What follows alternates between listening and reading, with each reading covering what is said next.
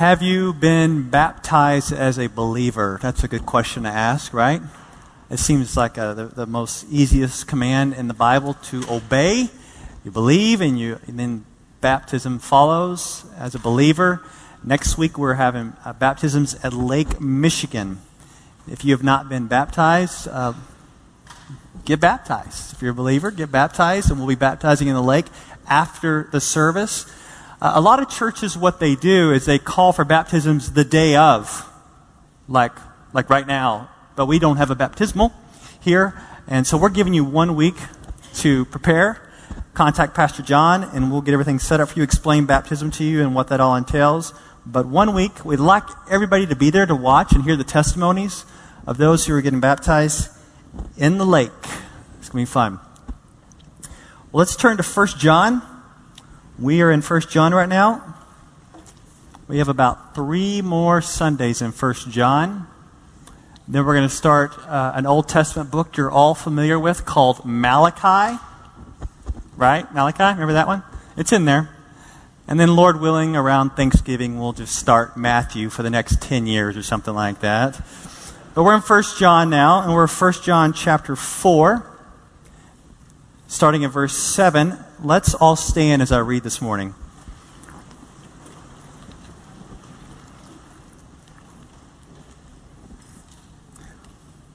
God's about to speak to us. Let's listen. Beloved, let us love one another, for love is from God. And whoever loves has been born of God and knows God. Anyone who does not love does not know God, because God is love. In this, the love of God was made manifest among us, that God sent His only Son into the world so that we might live through Him. In this is love, not that we have loved God, but that He loved us and sent His Son to be the propitiation for our sins. Beloved, if God so loved us, we also ought to love one another. No one has ever seen God. If we love one another, God abides in us, and His love is perfected in us. By this we know that we abide in Him and He in us, because He has given us of His Spirit. And we have seen and testified that the Father has sent His Son to be the Savior of the world. Whoever confesses that Jesus is the Son of God, God abides in Him and He in God. So we have come to know and to believe the love that God has for us. God is love. And whoever abides in love abides in God, and God abides in him. By this is love perfected with us, so that we may have confidence for the day of judgment. Because as He is, so also are we in this world. There is no fear in love, but perfect love casts out fear. For fear has to do with punishment, and whoever fears has not been perfected in love. We love because He first loved us. If anyone says, I love God, and hates his brother, he is a liar. For he who does not love his brother, whom he has seen, cannot love God, whom he has not seen. And this commandment we have from Him: whoever loves God must also love his brother. You may be seated.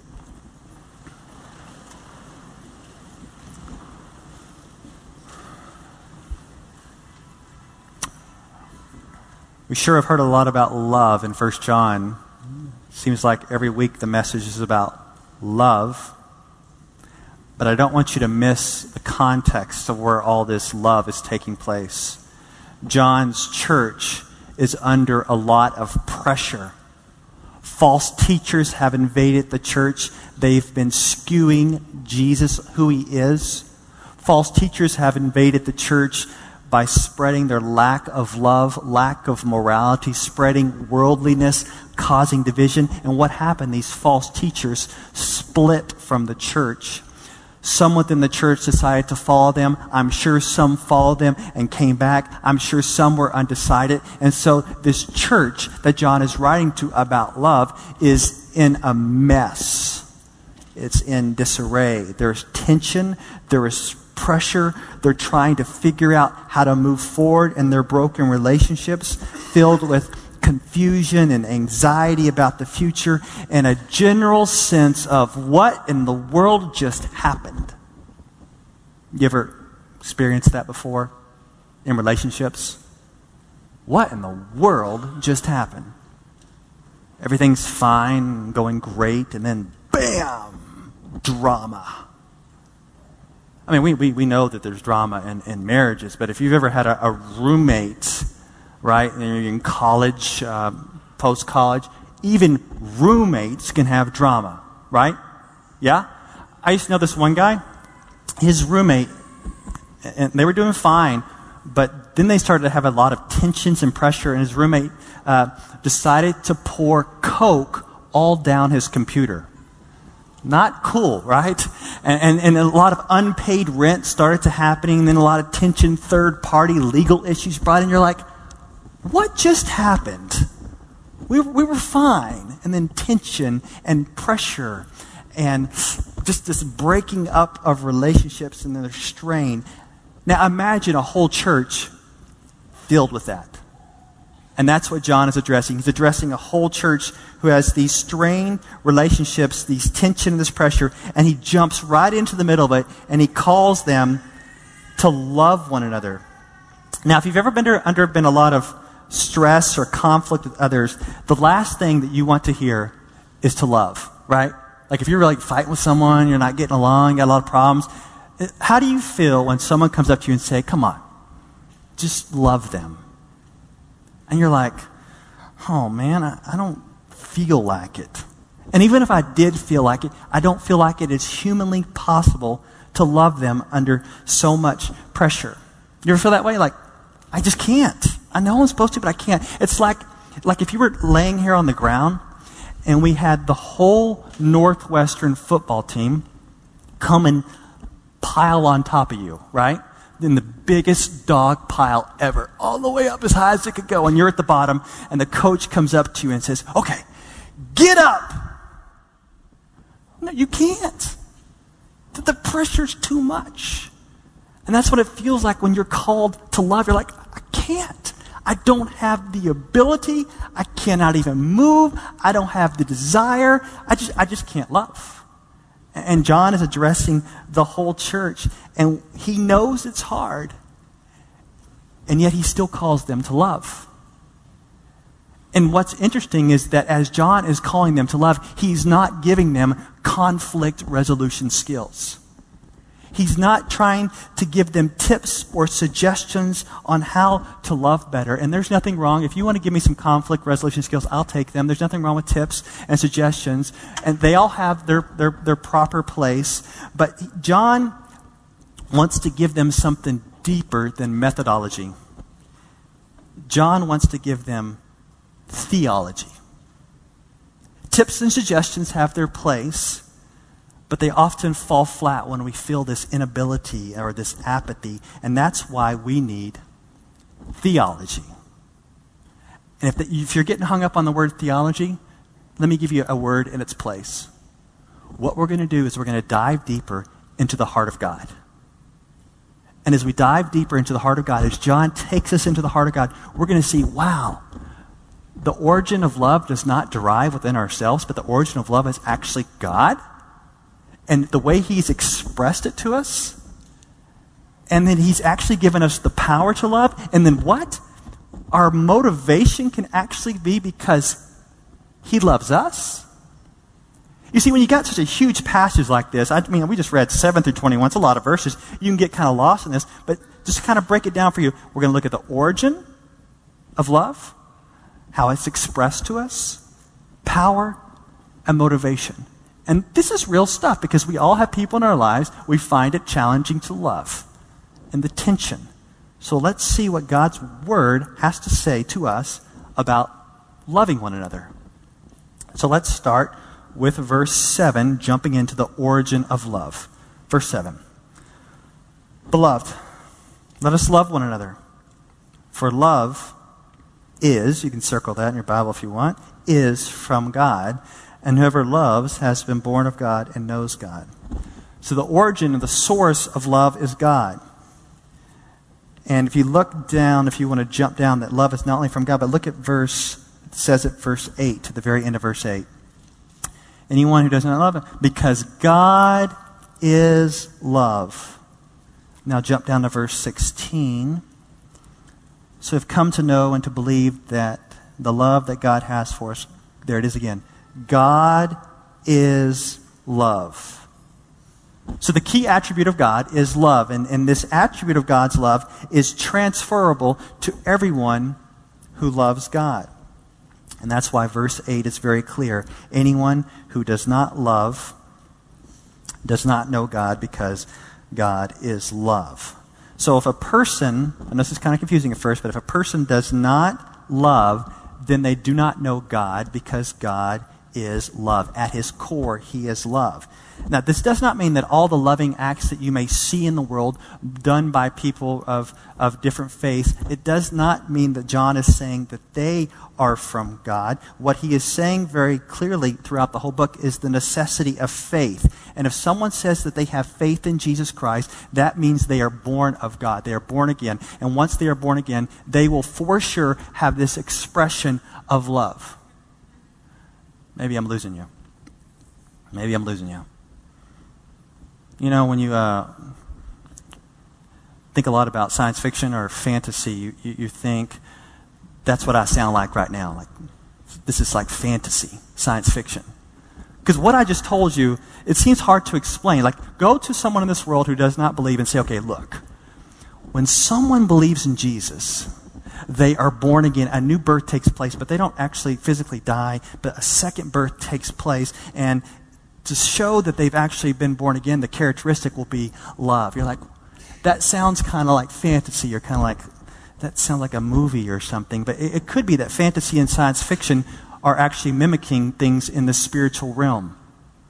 I don't know how many of you have seen the movie Inception, where the main goal, if you don't get into these kind of movies, it's fine. You'll be better without them. But this concept of Inception is that to go into someone's head during their dreams and plant an idea so they'll actually embrace the idea as their own.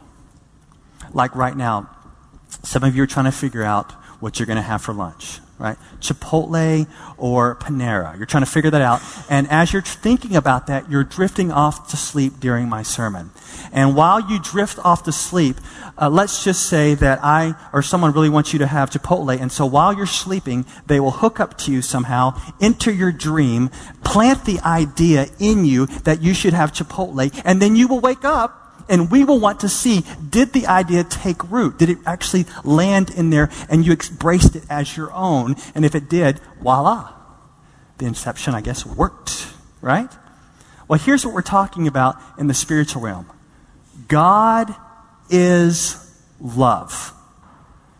And when he causes someone to be born again, this might sound weird, but when he causes someone to be born again, he places his seed inside of them. Oh, that's from 1 John. Look at chapter 3, verse 9. Jump there. Chapter 3, verse 9. Look. No one born of God makes a practice of sinning, for God's seed abides in him, and he cannot keep on sinning because he has been born of God. So the seed is talking probably about the manifestation of God dwelling within someone by the power of the Holy Spirit. So are you still with me? So what you're saying is that God is love. When he causes someone to be born again, he opens their mind and their heart. He plants his life, his seed in them. And what we want to see is, I don't know if this is the right way to say it, but did the inception take root? Did the idea land? Did they really become born again? And you'll say, well, how can you tell? Love. Are you tracking? Love. Do you love one another? If God is the source, if he's caused us to be born again, that will be manifested in love for one another. It doesn't come from our resources. It's about God. He is the origin and the source of love. All right, so we got the origin of love, so we think, okay, there's something that has been changed within us that moves us out to love that wasn't there prior to becoming a Christian. All right, well, let's talk about, how has God expressed his love to us? It's a long passage. Come on, let's stick with me. How did God express his love to us? Look at verse 9. In this, the love of God was made manifest among us, that God sent his only Son into the world so that we might live through him. In this is love. Not that we have loved God, but that he loved us and sent his Son to be the propitiation for our sins. Now jump down to verse 14. And we have seen and testified that the Father has sent his Son to be the Savior of the world. All right, let's stop there. So how do we know that God loves us? Like if you're trying to explain to a child, you're trying to explain to your friend, how did God express his love to us? He expresses his love to us, and he expressed his love to us by the sending and the sacrificing of his Son. He sent Jesus into the world so that we might live. The eternal one in history took on flesh. The Son took on flesh. The Father sent him, and not only did he send him so that we may have life, but specifically, he sacrificed him as a sacrifice that's called the word propitiation. That's a word you talk about a lot, right? Propitiation. What in the world does that word mean? Well, that word has everything to do with how God loves you. Propitiation is simply a sacrifice that turns away wrath. So we've talked about the propitiation of the cross of Christ. As he was on the cross, the Father, instead of pouring out his wrath upon our sin, poured out upon his wrath upon his Son. And the sacrifice was sufficient to turn away that wrath. So now the Father loves us. And we know that he loves us because he sent his Son and he sacrificed his Son. And because he has sent and sacrificed his Son, we are now forgiven. There is no greater truth in the world. There's no greater news in the world. There's nothing I could tell you better than that. You are completely loved through the sending and sacrificing of his Son, Jesus Christ, if we embrace him by faith. So what does this have to do with our love? What does God's expression to us have to do with our love? Well, look at verse 11 and 12. We can now express it to others. Beloved, if God so loved us, we also ought to love one another. No one has ever seen God. If we love one another, God abides in us, and his love is perfected in us. The argument he's making is that because of propitiation, big word once again, we can now love other people. We've been loved by the Father through the propitiation of his Son on the cross. The sacrifice turns away wrath. Now we can express love to others. It's saying that we are so loved by God. He's expressed so much love to us. He has accepted us. He has not rejected us. And out of that place of freedom, we can now move toward others and love them because he accepts us. He does not reject us. But when you're in conflict, when you're in tension, one of the things that you can often feel is that the other person that you're in conflict with is rejecting you. It's as if they're looking at you and saying, there is something at the core of who you are that I do not like, therefore I am rejecting you. Even though they might not ever say that, that's what it feels like. When we're having problems with other people, we feel at this core this rejection. And what John is saying is like, my dear children, you're not rejected. You're accepted because of propitiation. And since God has so loved you and accepted you by his Son's death and resurrection, you can now love and express that to other people.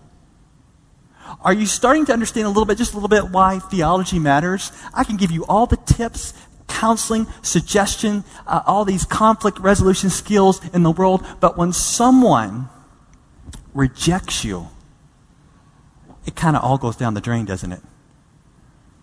Like, what if I trained you to really work out conflict? You got your skills, you're ready to try them out with the person you're in conflict with. You try them, and you're like, it does not work.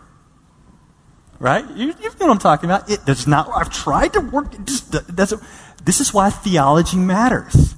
Theology says, even when someone else rejects you, you can move toward them in love because you are dearly and deeply loved by the God of this universe.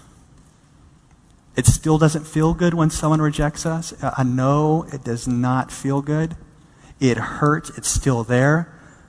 But we can say, okay, look, I'm going to keep moving towards you in love because I'm loved.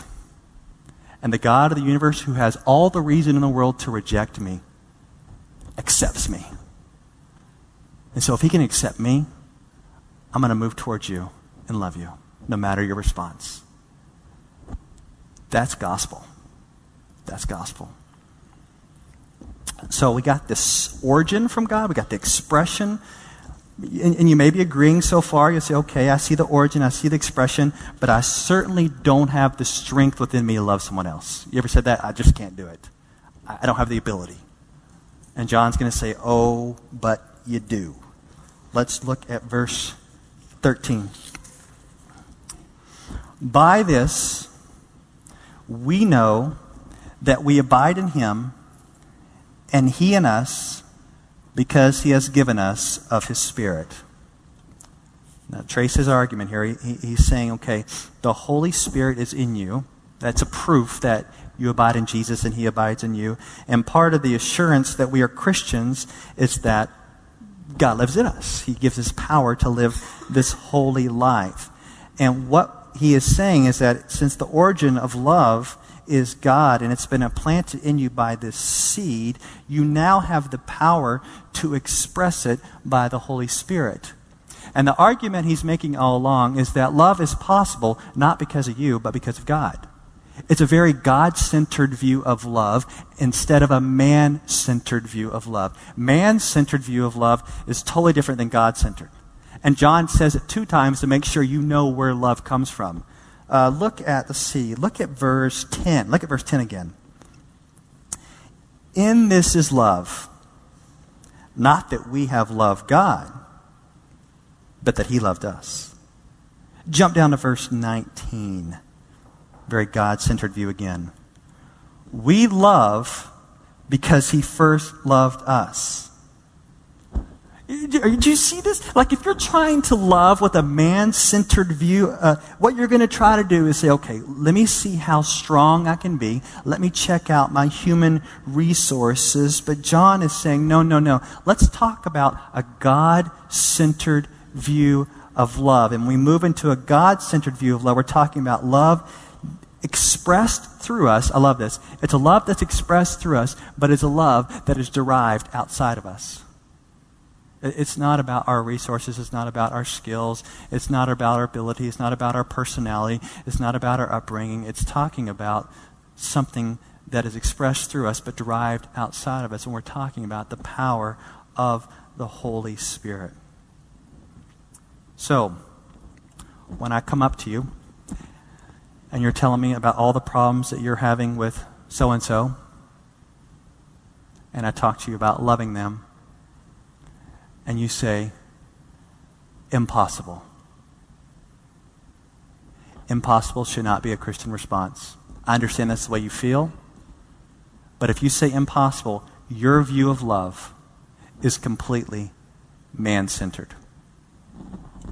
I'm not being mean. I get the same way, okay? But if you say that you can't love somebody, no matter what, you have a man-centered view of love. You're looking at your own resources, your own strength, their personalities, yours, you're clashing. That's man-centered. But when you step away and you say, okay, God, where are you in this situation? You insert God, his power by the Holy Spirit, then you start to have a God-centered view of love. My 10-year-old daughter this week gave me the best God-centered advice on how to love someone you're having problems with. So if you want to know how to love someone that you're having problems with, here's a very God-centered way to do it. She said that she learned that when she's having difficulty with someone, she learned what you need to do is pray for them every day for 30 days. Well, how about that? Because the last thing you want to do is pray for them, right? Well, how about praying for that person every day for 30 days? And what you'll see is God is starting to work his heart into your heart. And who knows, 30 days later, you're like, wow, I found my heart changed toward them. And I actually kind of want to love them. I don't really like them much, but I do want to love them. And then maybe after a while, you start to like them. And you never know what God can do, change it in your heart. By praying a God-centered view of love. So we have the origin of love. It's in God. We have the expression and the propitiation of Jesus. And we have the ability by the power of the Holy Spirit, a very God-centered view of love. But we need some motivation. We need some motivation. And John's going to motivate us. And guess how he's going to motivate us? With the love of God. Look at verse 16. So we have come to know and to believe the love that God has for us. And God is love. And whoever abides in love abides in God, and God abides in him. By this is love perfected with us, so that we may have confidence for the day of judgment. Because as he is, so also are we in this world. There is no fear in love, but perfect love casts out fear. For fear has to do with punishment. And whoever fears has not been perfected in love. My brothers and sisters, you are more loved than you have ever expected. And it's out of God's gracious love to you that is supposed to be the motivation to love others. You're not supposed to love others because you fear God's judgment. You're not to be motivated by fear. We're supposed to have a healthy reverence for God and of his holiness. But you know what? Believers don't fear the day of judgment. Believers have confidence on the day of judgment because we are in Christ, and we know that we are in Christ through faith, and we see Christ's love being expressed through us to others. And it's a great question to ask. Are you more motivated to obey God out of his wrath coming against you? Or are you more motivated to obey God out of love?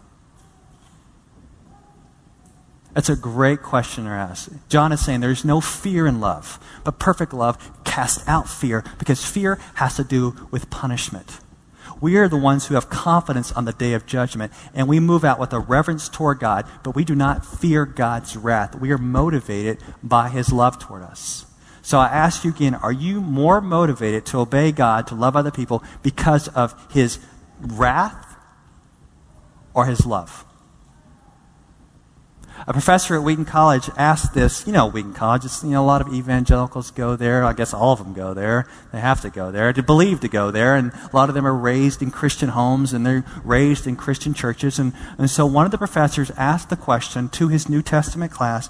He asked the question if they were more motivated by God's love or God's wrath. Great question. I'd love to ask and do a survey here. So they're supposed to write this one-page paper to explain their motivation for the Christian life. And unfortunately, the results just totally shocked him.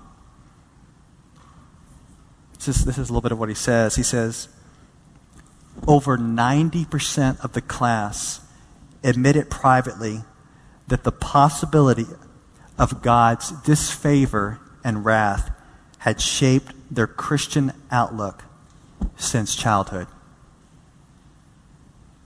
My guess is a lot of you would fall into that exact same camp, that the Christian life is being shaped by God's disfavor, or at least the possibility of it.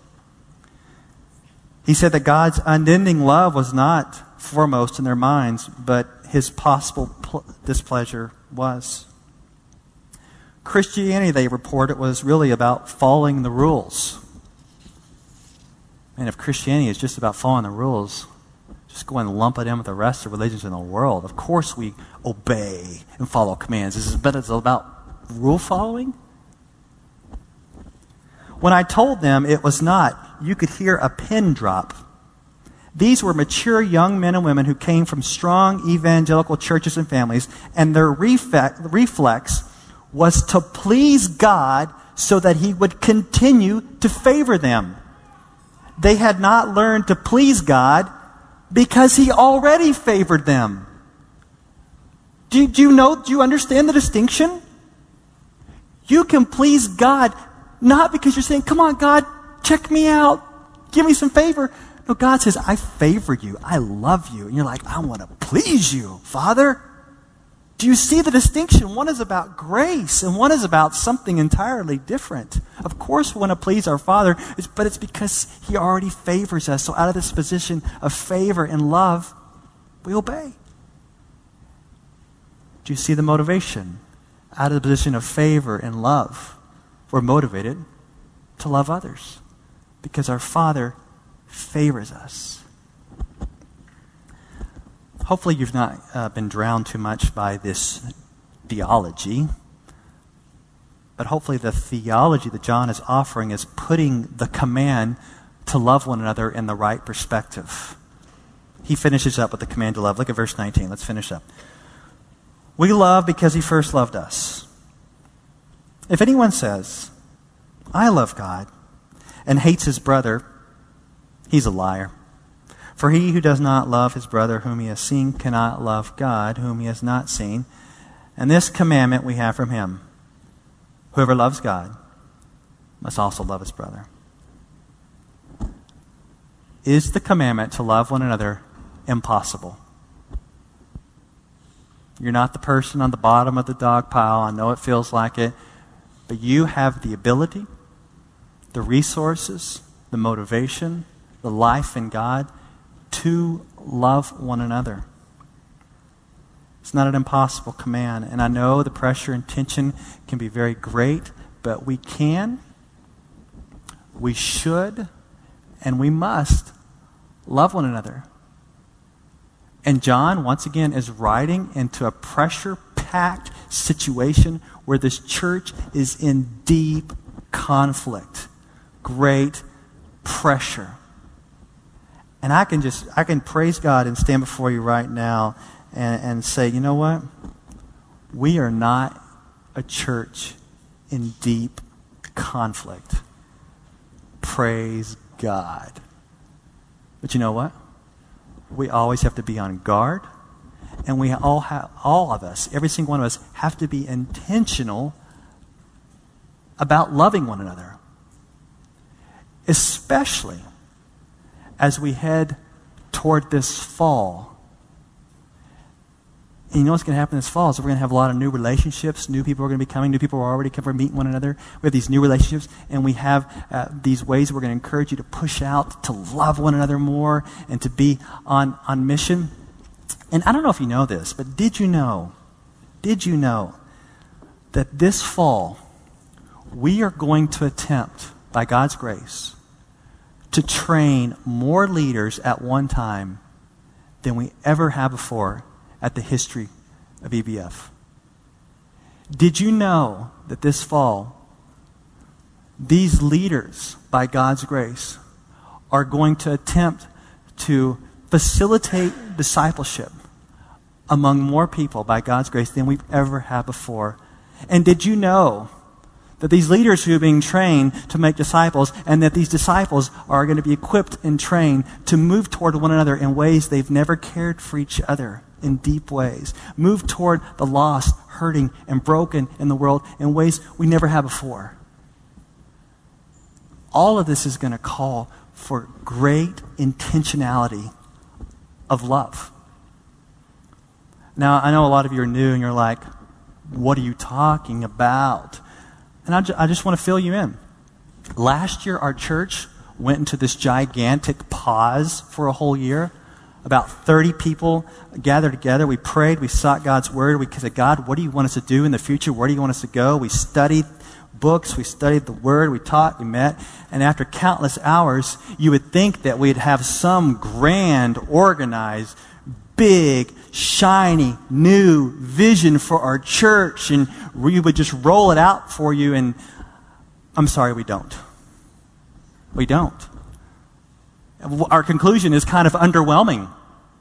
What we decided to do is said, hey, let's bring everybody in on the conversation. That's a grand task in and of itself. Let's bring everybody in on the conversation of what we've been talking about from God's Word and include everybody and not just throw out some grand vision. And so what we decided to do is create these groups called ethos communities of 15 to 30 people that meet in homes, condos, apartments, wherever. And these ethos communities are going to get together and they're going to pray. They are going to fellowship together. They are going to have discussion around God's Word, and they're going to go out on mission together. So basically what I'm saying is that the ethos communities are not the grand vision. Not at all. They're just ways that we just thought would be best to keep the conversation going, to facilitate ideas of discipleship and being on mission and engaging our culture with Jesus. And you know, since we decided to do it this way, it's going to be kind of messy, right? I know you want everything organized and fixed in place, but when we start in the fall, it's going to be kind of clunky. It's like, oh, what are we doing? Start, stop, what are we doing? What are we talking about? Where are we going? And what it's going to call for is we need to be gracious with one another.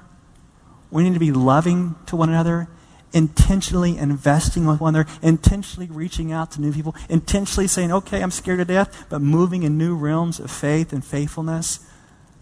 And that's where we're going. But before we get there, your heart needs to, I guess in some sense, be right with God in the way that you know Him. Because the reality is, a lot of you right now, and I'd love to separate you into 4 groups, but my guess is there is a group of people in here who you have been in church your whole life, and you actually believe that God does not love you. You've heard the gospel thousands of times, but you believe that God does not love you. If that's you this morning, I'm going to pray specifically for you. But there's another group of people in here that are really, really wounded. Someone has hurt you. Maybe a church hurt you. An individual hurt you within a church. Someone in your family hurt you. Someone hurt you, and you're just bleeding out right there. I want to pray for you. But then there's some others in here where what you really need to do is you need to forgive someone. And right now you're not doing it. You know who they are. You see the face. You know you need to forgive them. You know you need to move toward them in forgiveness. And for whatever reason, you're not doing that. And not only do some of you need to forgive people, but you need to go and ask someone to forgive you for the way that you have wounded them. And chances are, every single person in here knows someone in your life that is very difficult to love. And you have 0 ounce of desire to love them. But you know you need to love them. I want to pray for you also. So we just kind of want to just go to this time of prayer. I want to pray for you. I really want to pray that God actually would speak to you through His Word by the power of His Spirit right now as we go to this time of prayer. So let's just all bow and pray right now.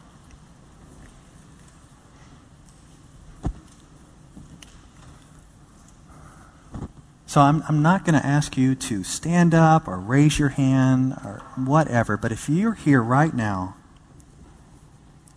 and you really don't sense, feel, whatever word you want to use, you don't feel like God loves you, just say, yeah, that's me. And Lord, in a way that you have never done before, impress upon their heart and their mind how much you love them through the sending of your Son. You sent your Son as a sacrifice for their sins. Impress upon them, if they have repented and trusted in Jesus, they are more loved than they ever expect. They are loved deeply. I know there's some here that are really struggling with this. Lord, impress upon them that you love them and you accept them. You like being with them. You like when they talk to you. You like when they trust you. Impress upon them that you love them. And Lord, for those who are just wounded, hurt through it, whether it's divorce, hurt by their parents, hurt by their friends, their spouses. They're done because they are just wounded. Just let them know right now that you love them. You have seen what has happened. You have seen what has gone on. And you care about them. Lord, impress upon them that you love them. You will never leave them. You will never forsake them. Maybe a church has hurt them. Maybe pastors have hurt them. Whoever has hurt them, let them know that you love them. And for those that need the power or even just the will and desire to actually love someone who's very difficult, whether they need to love a difficult child or a difficult parent or a difficult friend or someone difficult within the church or at their work, give them the desire to start praying for that person today and every day. And then start to change in their heart this morning. And Lord, if there's anybody here who needs to forgive, offer forgiveness, ask for forgiveness, melt our hearts, Lord. Break our hearts to move toward others in love. Lord, we want to be consumed by your love in a right understanding of it, that we have been so loved by you through the propitiation and sacrifice of your Son. We are accepted and loved deeply. Impress that upon us now. Encourage us in your love now. That when we start singing, when we start interacting, when we start living life together, that there's something significantly changing. There's the power of the Spirit changing our hearts as we're becoming more and more like Christ. Lord, live your love through us. May the invisible God become manifest in the way that we love one another. And I pray all this in Jesus' name. Amen.